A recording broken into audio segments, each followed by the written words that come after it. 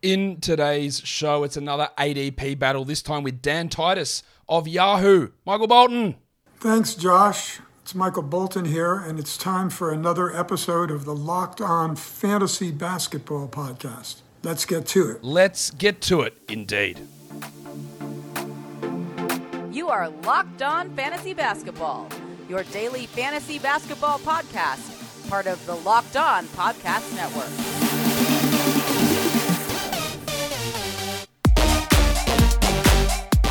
Hello and welcome to the Locked On Fantasy Basketball Podcast, brought to you by Basketball Monster. My name is Josh Lloyd and I am the lead fantasy analyst at basketballmonster.com, and you can find me on Twitter as always at redrock_bball and on Instagram at Locked On Fantasy Basketball. Today's episode is brought to you by BetOnline. BetOnline has you covered this season with more props, odds and lines than ever before. BetOnline is where the game starts. Thank you for making Locked On Fantasy Basketball your first listen every day. We are free. And we are available on all platforms. We're here to do an ADP battle. Dan Titus from Yahoo Sports. We're going to look at 5 made-up draft pick numbers and just talk about 2 players who we would take in that scenario, pros and cons, and all that sort of stuff. You know how this works by now. So, warning. Let's get it on, Gilly. All right, so we're going to bring him in. It's the first time he's been on the show. He is now the fantasy basketball analyst at Yahoo Sports. Dan Titus, welcome to the show. Thanks a lot, Josh. It's been a long time coming, man. We've been exchanging DMs for a while, and this is the pinnacle of success right now. Talking to Josh Lloyd, the man of basketball monster and many things. But we're here to talk about some ADP battles, man. So I'm ready to fight it out right now. We are talking ADP battles, and if people don't know what the concept is, I'm just picking an imaginary draft number, sort of around where we've got guys ranked and ADPs, and saying, well, if we're sitting at this pick, and these 2 players were available, what are we going to do at that particular spot? Let's start with some big men. Let's start in the early rounds, and let's start at pick number 30. Miles Turner's on the board. Rudy Gobert is on the board. What are you doing? Categories league, I'm leaning towards Miles Turner here, mainly because I get the injury risk. But aside from that, this man's on the trade block. It seems like every day, every year, name keeps on popping up. But I really love his efficiency and what he brings to you from the center position. He has the ability to stretch the floor as a big shooter, a bigger shooting big. But we already know what he does defensively. He's going to be among the league leaders in blocks, and I tend to select him over Rudy Gobert, mainly because I think there's going to be a logjam a little bit. I know Karl-Anthony Towns has lost a lot of weight. He's coming over a sickness, but once he's back into that lineup, what does that Minnesota Timberwolves front court look like? And this is the most competition he's had for touches in the paint. And I think that there could be some cannibalization there where you'll see Karl-Anthony Towns' rebounds go slightly down, but I also think that also hurts Rudy Gobert a little bit. And that's really Gobert's value. It's his rebounds and his blocks and his field goal percentage. And if those suffer by just a lack of touches, similar to what he had in Utah, I think that could depress his value a little bit. So I'd prefer to get Miles Turner here, who has less competition right now for touches in the offense of the Indiana Pacers. Obviously, the basis of this show is going to tell you that I disagree with you, because I do. But I don't disagree with everything, because I've been harping on about, hey, I think Towns is going to lose quite a bit this season. But that doesn't mean that Gobert loses nothing. Like, he does lose probably a rebound or so. He probably does lose a shot or so. And you say, like, no one drafts Gobert for his scoring. But as you mentioned, if he takes 1 fewer shot per game or 2 fewer shots per game, the overall impact that he provides in field goal percentage drops, because that's all volume based. Like, if you're shooting 70% on 25 shots or 72% on 10 shots, you take the 70% guy on 25 shots. Now, he's never getting 25 shots, but that lack of volume or impact, if that does drop, then he turns into one of those guys that, shoots like Dan Gafford and might shoot 71% and take 4 shots a game. I'm not saying that Gobert is going to do that. Now, my issue with Turner is the injuries. I'm not that worried about. I think some of those were a little bit exaggerated. I know he had, not exaggerated, but it made more sense to extend his recovery time on that Pacers team last season. And I'm not that worried if he does get traded to the Lakers, because I think he'll still sort of be the same. I guess my issue is I've never seen him play 33 or 34 minutes, and I don't know whether he actually can. If he could, then there is value there. But his value is concentrated, Dan, in really one category.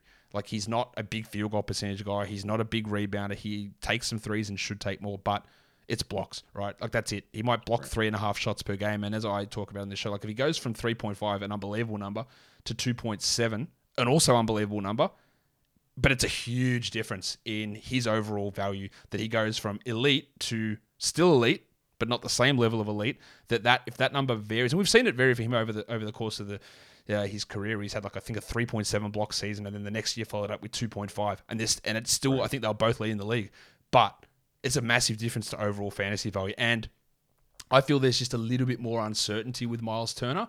Now I'm taking Turner in a lot of third rounds in drafts. I would just, if I probably had the choice, in most cases, I would take Gobert over him. I guess the only other thing I'd say is that obviously Gobert's free throws are bad. And if you don't want to hurt your free throws, then Turner can be an option. But that is interesting because they are quite similar players in terms of centers and shot blockers. But they have different strengths and different weaknesses.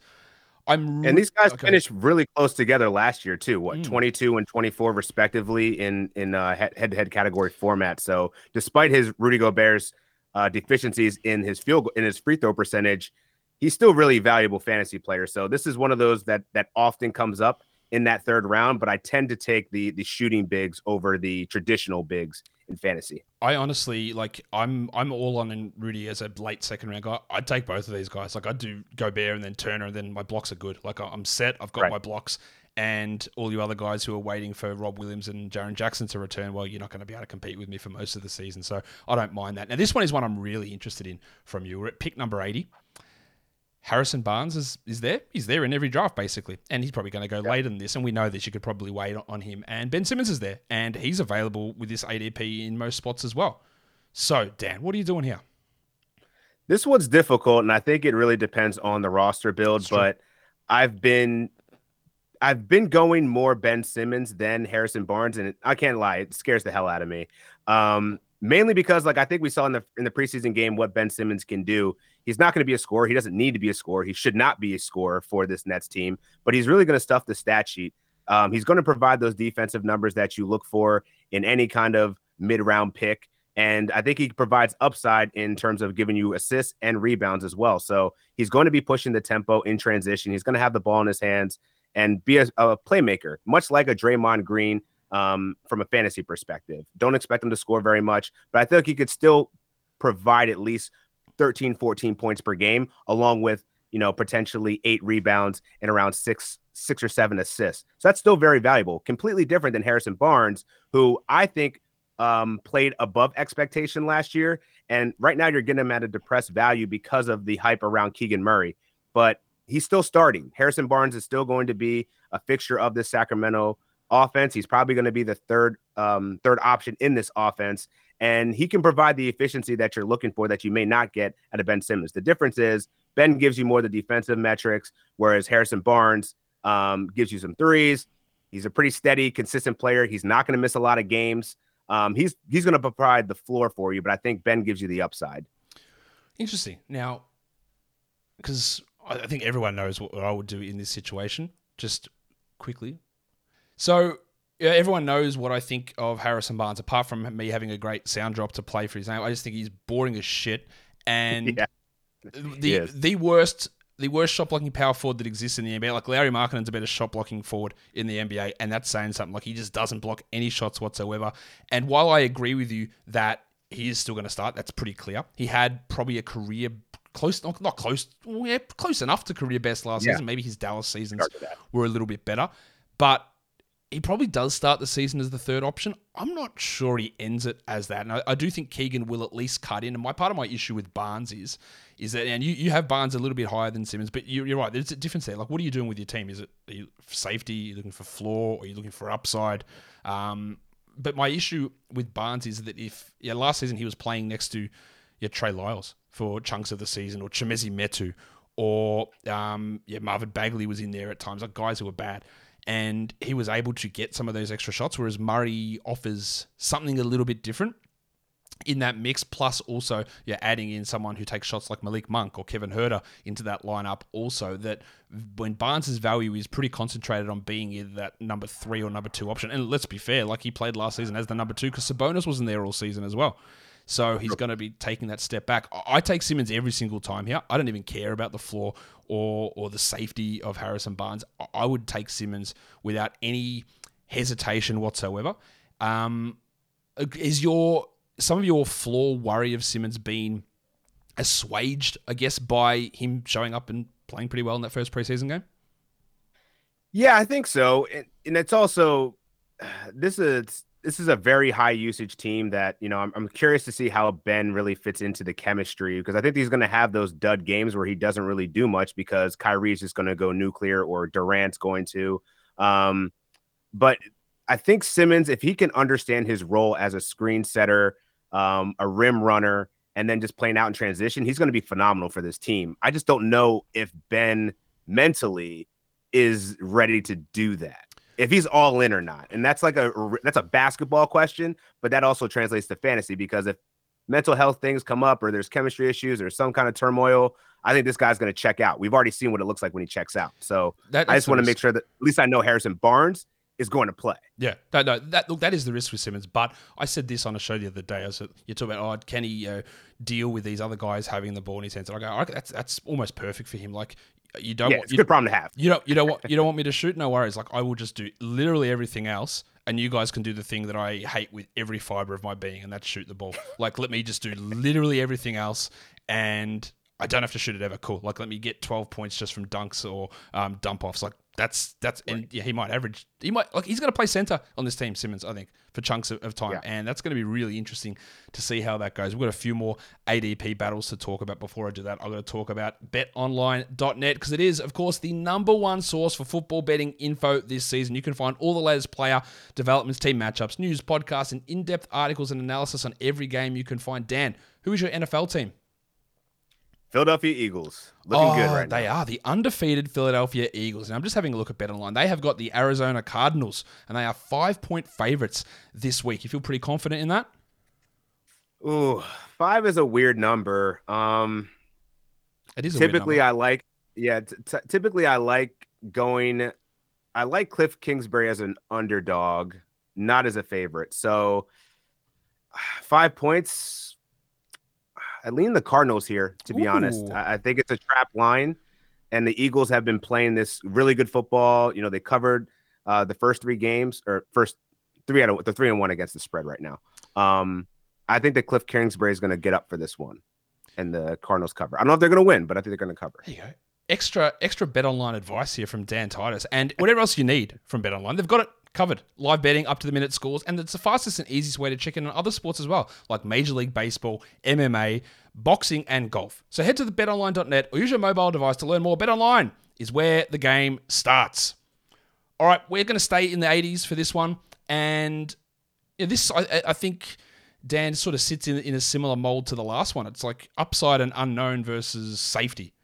Pick 82, Jabari Smith, who's not Jabari Smith Jr. anymore. He's Jabari Smith II. So just, if you are looking for him on Yahoo, you guys did change the designation. Someone said, I was looking for Jabari Smith Jr. He wasn't there, but he's under Jabari Smith II now. Versus Brandon Clark, who I was probably in on Clark around this area early on, and I am so far out on him in the top 100 at this point, because I don't think he's actually going to get to start with Jaron out, and I'm not sure there's really much value here, but it's about safety versus unknowns, I guess, for you here, Dan. Yeah, and this is the one that I had to remind you real quick, because I was like, man, this Brandon Clark take is gonna age really quickly, poorly and horribly.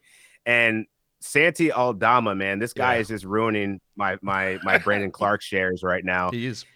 Normally, 2 weeks ago, when I was mock drafting, I was taking Brandon Clark aggressively 9th, 10th round, because I was that comfortable that his field goal percentage, his block and steal potential, his per 36 numbers are exactly what you want to see in a late round big. And now that he doesn't look like he's going to get starters minutes, he's just not as valuable. And if you look at Jabari Smith's first game, man, 21 points, 8 rebounds, 5 triples in 24 minutes of action. He looks like Rashard Lewis to me. And I think he's going to be really good. He's going to be one of those stretch 4 bigs that's going to get sneaky blocks. As long as he can get some semblance of volume, I think there's a very good chance he could be the 2nd or 3rd option. We'll see how Kevin Porter Jr., whether he wants to defer a little bit more, but he looks like a stud. So right now, I would take Jabari Smith Jr., or the 2nd, excuse me. But 2-3 weeks ago, and when I sent you this rankings, I had Brandon Clark way ahead of him.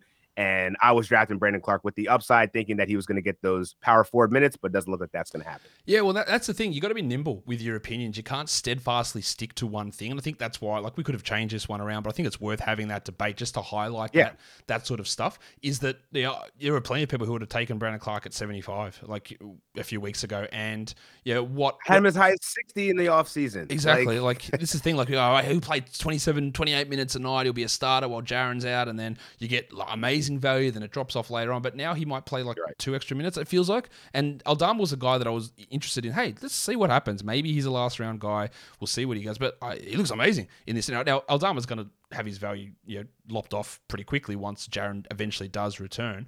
And Jabari's unknown. Like he might only average like 13 points a game. That's possible. But 13 and 8, a steal, a block, 1.5 threes. He might have bad field goal percentage. I already had Jabari as my number 1 rookie after Chet went down, about 3 spots higher than Paolo, but I've bumped him up a little bit higher, and I'm pretty interested to see what he can bring because, as I've talked about in this show, like finding guys who can rebound the ball in the later rounds, it's not many of them, unless you want to go into guys with significant deficiencies like JaVale McGee or even Brandon Clark's teammate, Steven Adams. Like, it is hard to find those guys. I'm pretty big on Jabari Smith, and it seems like you're leaning this way now, but it is worth highlighting that depending on when you're talking about this stuff, things change and your opinions change based on new information. If you're not willing, Dan, to make those adjustments based on new information, then you're just going to get blown out in whatever fantasy sport you're playing, really. Exactly right. You're exactly right. So yeah, I adjusted my rankings accordingly after seeing Aldama. I thought the summer league was one small picture of the puzzle, but seeing him do it in preseason, totally changed my opinion. Completely unrelated, but actually not unrelated. Where would you take Aldama? Is he just strictly a last round guy, or would you go like into even round 12 just to get him on your team? Are you that interested in him? I mean, if I'm in a competitive league, I think reaching for him in the 12th is valuable because this could be a guy that goes off early in the season, becomes a trade piece. We don't really know when Jaren Jackson Jr. is going to come back. So you might have a sell high opportunity, mid-season that could actually work out really well for you if he really shows out and plays the way that he's been playing in the preseason. What do you think happens, again, I'm so interested in the Grizzlies here. What do you think happens when Jaren returns? Like, does he just get out of the rotation? Does Clark get reduced way down? Do they just play Aldama and Clark as the backup 4 and 5 and there's no Xavier Tillman in there anymore? Like, is there a risk that Clark is like playing fewer than 20 minutes a night later on? Maybe that's jumping the gun based on a couple of preseason games, and it almost definitely is. But, yeah, does that make you even more worried about Brandon Clark? It does. And, I actually wasn't looking that far downstream about it, but you're right. And it's a question of whether it's going to be Xavier Tillman or maybe they see a reduction. I don't think it's going to be Steven Adams because, they could run a small ball, but they just gave him a contract. So he's obviously going to be in the lineup there. So I think it's going to be a battle between Clark and Tillman and whichever wins out. But if Aldama wins this starting gig, I think he's going to be the second person behind Jaren Jackson. But, Jaren Jackson is going to definitely be eased in, a little bit of a minutes restriction, likely won't play on back-to-back sets. But, by the time he comes in, we're going to be approaching, post probably near to the All-Star break, final 2 weeks of the push to the playoffs. That's where it's going to really shape out. We'll see how valuable Brandon Clark will be. We're going to stick with the Memphis theme for some reason. I don't know why there's so many Memphis guys we're chatting about here, but we're going a little bit early. Going top 50, pick 45. Desmond Bane and Jarrett Allen are both available. I've sort of been up and down on Bane, and then I saw that first preseason game, and he actually had pretty good usage, and I think it was even higher than Dylan Brooks, which is something I've never really thought I'd ever say in my life. But we're at pick 45, and Desmond Bane is on the board, and Jarrett Allen is on the board. What are you doing? This one's tough because I've been picking a lot of Baines, but there's also the scenario where I have my shares of Jarrett Allen because, once you're getting to this 40s pick, securing a big man, there's just a drop off after Jarrett Allen, I think, in drafts. And securing a big that can get you 10 plus rebounds, multiple blocks, high field goal percentage. And I think he's actually going to play very well with Donovan Mitchell. This could be one of the best scoring outputs he's seen because, even though Donovan Mitchell didn't really like playing with Rudy Gobert, he still gave him the rock and gave him easy lobs whenever he got a chance to. So I think he could get a lot of easy buckets for this Cleveland Cavaliers team. The thing about Bane is he gives you the efficiency, and I think he can actually have a better season than he did last year, which was considered his breakout. But in year 3, I think this guy's going to absolutely explode. Just what he does and steals defensively, and what he can do in 3 points. Obviously the high percentages from the field. If he gets more of a usage rate, I mean, this is going to be a slam dunk pick in the fourth round here. If you can get Desmond Bane, I think he's going to be one of those. He could turn into like a Devin Booker like player. Just not, I don't think he's going to put up 25 points per game, but there's an ascension here. And so I think he can get over to, at least 20 points per game, 5 rebounds, 4 assists. With those peripheral stats, I think this guy's going to be fantasy gold. It's interesting. Like I in one of my first mock drafts that I did, start of September, I took him in round 4, and then I did it, and I immediately regretted it. And I was like, oh, geez, I'm not sure. Like, he's super valuable. I really like him as a player. I thought he went incredibly low in his draft class.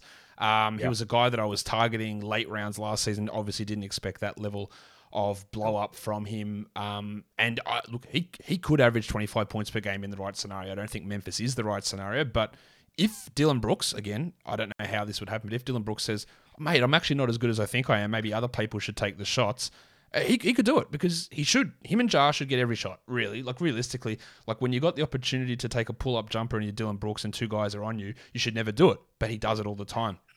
If this new Dylan Brooks, if the guy who took fewer shots than Bane in the preseason is real, then Bane has that value here. But we have detailed already that getting big men, it's really hard. Like, they're all injured. Like, they're injured. Jaren's out. Rob Williams is out. Miles Turner, we don't know. Like, he's had injury risks in the past. Anthony Davis, like, who knows? Like, there's just so many. And Jarrett Allen, yes, he missed 20-odd games last season, but it's great field goals. It's good rebounds. He might improve efficiency this season as well. I would take Allen here just mainly because if I want some boards and blocks and that, I can get him here, but I can't really get them later. Whereas for Bane, for the threes on efficiency is hard to get, but if I want threes, I can try Joe Harris, or I can try Seth Curry, or I can try Tim Hardaway. I can get 3 threes a game from all of those guys, not at 48% overall, which is what Bane does, and his other peripherals is good. I'm not sure that the value, especially if I'm relying on Dylan Brooks, is necessarily going to be what I'm looking for. But I don't hate it in that spot. He does have appeal. I just think the priority for me would be getting a Jarrett Allen there. Yeah, I think you're exactly right. I think it's a positional scarcity question. And at that part of the draft, you can get guards that will do Bane-like things, much like in the rounds 5, 6, 7. If you really want to get that guard, you can double up right there. But finding a big that can do what Jarrett Allen does, I don't think you're going to find that too far down in the 4th round right there. There's a drop off, and then there's the high up and comers like the Jalen Smiths of the world and Isaiah Jackson, stuff like that. But there's no real guy that's got like that 70% field goal upside with also not being a terrible free throw shooter as well. Like, Jalen Smith's a good free throw shooter, but he might be 48% from the field because he takes a lot of threes. There's not many of those guys who like, Allen's not the best free throw shooter, but he's also not 70%. I'll take that. He's not horrendous. You're not looking at Mason Plumlee's 30% or Jakob Poeltl's 40%. And Poeltl goes in this similar range. Like, if you need to protect free throws, you got to grab Allen over Jakob Poeltl, because those guys don't. JaVale McGee might get you 10 boards in 22 minutes, but he'll also shoot 50% from the line, and that's where you got to try and balance and work that out. Now, this last one, you did say before we went on air, I'm not sure about this one anymore, but it's worth talking about because he is ranked highly on many sites, including your own at Yahoo, and that is Tobias Harris, and we're at pick 70. I'm big on Larry Markkinen, and he's ranked really low over on Yahoo. In fact, his ADP is outside the top 100. I am taking Lowry in this range every single time. I'm trying to get his ADP to bump up. Wherever I draft, I'm always pushing Lowry in this area. And to me, where they're currently ranked and what their ADPs are, I'd switch them. I don't think I'd take Toby until 90s or 100s, and Lowry I'd have in the 70s. I just think that we saw Tobias Harris with Maxey, Harden, and Embiid, and he was sub 20% usage. He was outside the top 100 in that post-trade deadline period for the Sixers, and I don't really see why that would change too much. And I think you've started to come around on that. Yes, I've definitely come around on that, and I have a piece coming out very shortly on why Lauri Markkanen is severely underrated in Yahoo fantasy platforms. It's egregious that he's over 100. I think Tobias Harris, this is again, I was thinking in the beginning of the season, I put Harrison Barnes and Tobias Harris in that same category of, they have a relatively safe floor, decent peripherals. But I think with Tobias Harris now, it's clear Maxey should be the third option in this offense. And I'd argue Maxey he should be the number second option. Yeah, he could be number 2. I think he should be the second. Yeah, I think you're exactly right. And where does that push Toby to? He's going to be a spot-up shooter. He's not going to have as many touches. His rebounds will be fine. I think he'll still be around 7, 8 a game, probably 7. But without the touches, I'm not that interested. It's just boring. It's not an upside pick. Whereas you look at Lauri Markkanen, he's getting the most field goal attempts for the Utah Jazz in their first 2 preseason games. He has no competition for minutes really at his position, and they're tanking. So I think that Danny Ainge wants to see what he has with the core of, Colin Sexton and Lauri Markkanen. Those are going to be their foundational pieces to build off of. And then we'll see how this goes, but I think the Utah Jazz are definitely going to try to continue to be sellers, which will only help for Lauri Markkanen if he doesn't have to compete for touches with chuckers like, Jordan Clarkson and Malik Beasley and Mike Conley and so forth. So, yeah, I think Markkanen, I've really come around on him the most. And I could thank you for that because we did a couple of drafts over the course of the last 2 weeks. And I'm like, man, Markkanen's just going, you're getting him at the right spot where no one's thinking about it. It's like, oh, damn, that was a good pick. And then I end up with someone like Tobias Harris. I'm like, shit, now I'm just regretting this. My next one of those to bump up the ranks is Kelly Olynyk, who started the first 2 preseason games, and maybe much like Santi Aldama, maybe later on in the season his value disappears. But he could give you top 80 numbers for the first 2-3 months of the season, and if you can get him at 140, 120, like as I always say down this show, at the end of the year, like you'll have turned over at least almost a minimum 1/3 of your roster. So you're around 8, 9, 10, 11, 12, 13 picks. Like don't stress too much. Like if you go, well, if I've gone a little early, like if it doesn't work out, you're going to drop so many of these guys anyway, and that's just tends to be what happens. But you talked about Tobias Harris being boring. He's actually the most boring he was the most boring fantasy player in the NBA. It's like I'll score average points and average rebounds with average assists and below average steals and below average blocks and marginally below average percentages and average. What do you do that's exciting me? Like nothing. And he's now, a roto guy at this point. He is. Like I'll take the percentages, but in head-to-head, I have no interest in him anymore. And now he's going to lose touches as well over the course of the season because, Tyrese Maxey is now allegedly the greatest shooter of all time. He's going at about 80% in the preseason. By the way, people are going to overreact. Let's move that through to Maxey discussion because people are going to overreact. They go, man, look how good he is. And we said he might be the number 2 guy in usage. I'm not sure that he will be, but when he scored that 21 points in that first half last game, he had 1 rebound and 2 assists. So if he's not getting them to drop at 83%, then the problem is that the peripherals, like does he ever get rebounds, assists, or steals or blocks? And the answer is generally no. So you're relying upon insane shooting, which he's been doing that now. I don't know how he's this good of a shooter, but you just got to be careful you're not completely overrated because what he's doing is obviously impossible to sustain.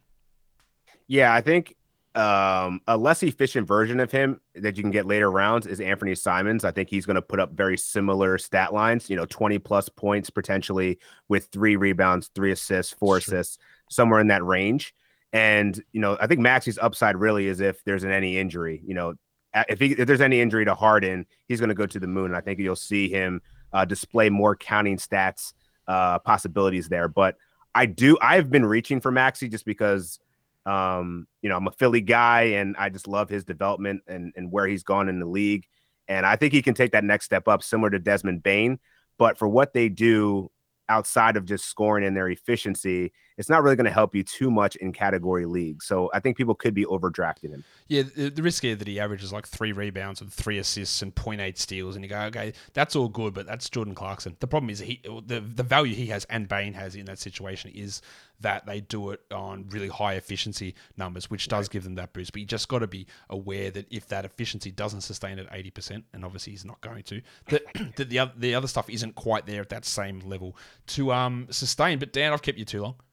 And we've done all these things. We've had some pretty good discussions about a bunch of players here. So tell people, what you got coming out. You already teased a little bit. You got something coming out over at Yahoo and where people can find you on social media. Yeah, I'm going to be releasing a little bit more of my sleepers, my faves, my busts, heading into the draft season. We're coming up, man. We're less than 2 weeks away. But a lot of good content coming from the Yahoo team. And you can follow me on Twitter at Dan Titus. I know, super creative. But yeah, find me there and more content coming. Awesome, mate. It was great to have you on the show and to discuss a bunch of players here. I'm sure we'll get you back on at some point soon and we'll have another chat. Thanks, Dan. Yes, sir. Good talking to you, Josh. And that will do it for me today. It was great having Dan on for the first time. Absolutely ripper bloke. What a good bloke he was. Some good discussions there. I hope you enjoyed it. Leave your comments down below on the video and follow this podcast on Apple Podcasts, Google Podcasts, Stitcher, Spotify, and on the Odyssey app. If you're on YouTube, you thumb it up. You leave your comments down below, guys. We are done here. Thank you so much for listening, everyone. See ya.